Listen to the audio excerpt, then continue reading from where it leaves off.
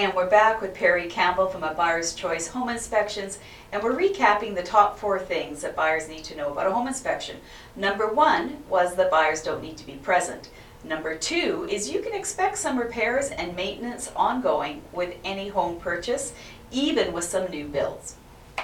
Yeah, for sure. The one thing that I notice in pretty much all my inspections is the lack of maintenance around most homes. You know, it can be anywhere from caulking around the windows, on the roof, like caulking at the flashings, and all of that. And that is really the homeowner's responsibility to keep up on their home maintenance. Exactly.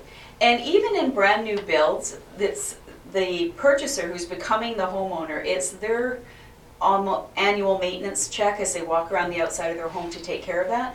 So in a home inspection for a buyer, it's not necessarily something you're going to go back to the seller and say, fix this, put the caulking around the AC vent that goes outside. It'll be on your to-do list once you move in. That's right, yeah. Yeah, so you can expect some ongoing maintenance.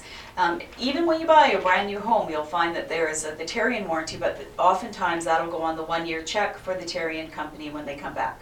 Right, yeah, and something that I do on the Terrien warranty inspections is just do a list for the owners, and then they can go back to the builders in some cases, but not for regular home maintenance, but for items that they have missed when building. And just to tell a quick story, Perry recently did an inspection for us on a newer property. Hadn't quite hit the 1-year mark for the Terrien final 1-year submission for outstanding work. And when Perry did the home inspection, he had a list of, I think, about 7 things to submit to Terrien to take care of, which is awesome for our buyers. Now, what I'd say to that is if the sellers had not been selling, they wouldn't have known that to submit that on the 1-year Terrien. So even if you're in a brand new home and you bought from the builder and your 1 year is coming up, you might want to invest a little bit, and that's a small amount, to have Perry come out, do an inspection, so he can get that list prepared for you to submit to Terrien. That's right, yeah. So there we go. That's our number 2 on the list. Tune back in for number 3.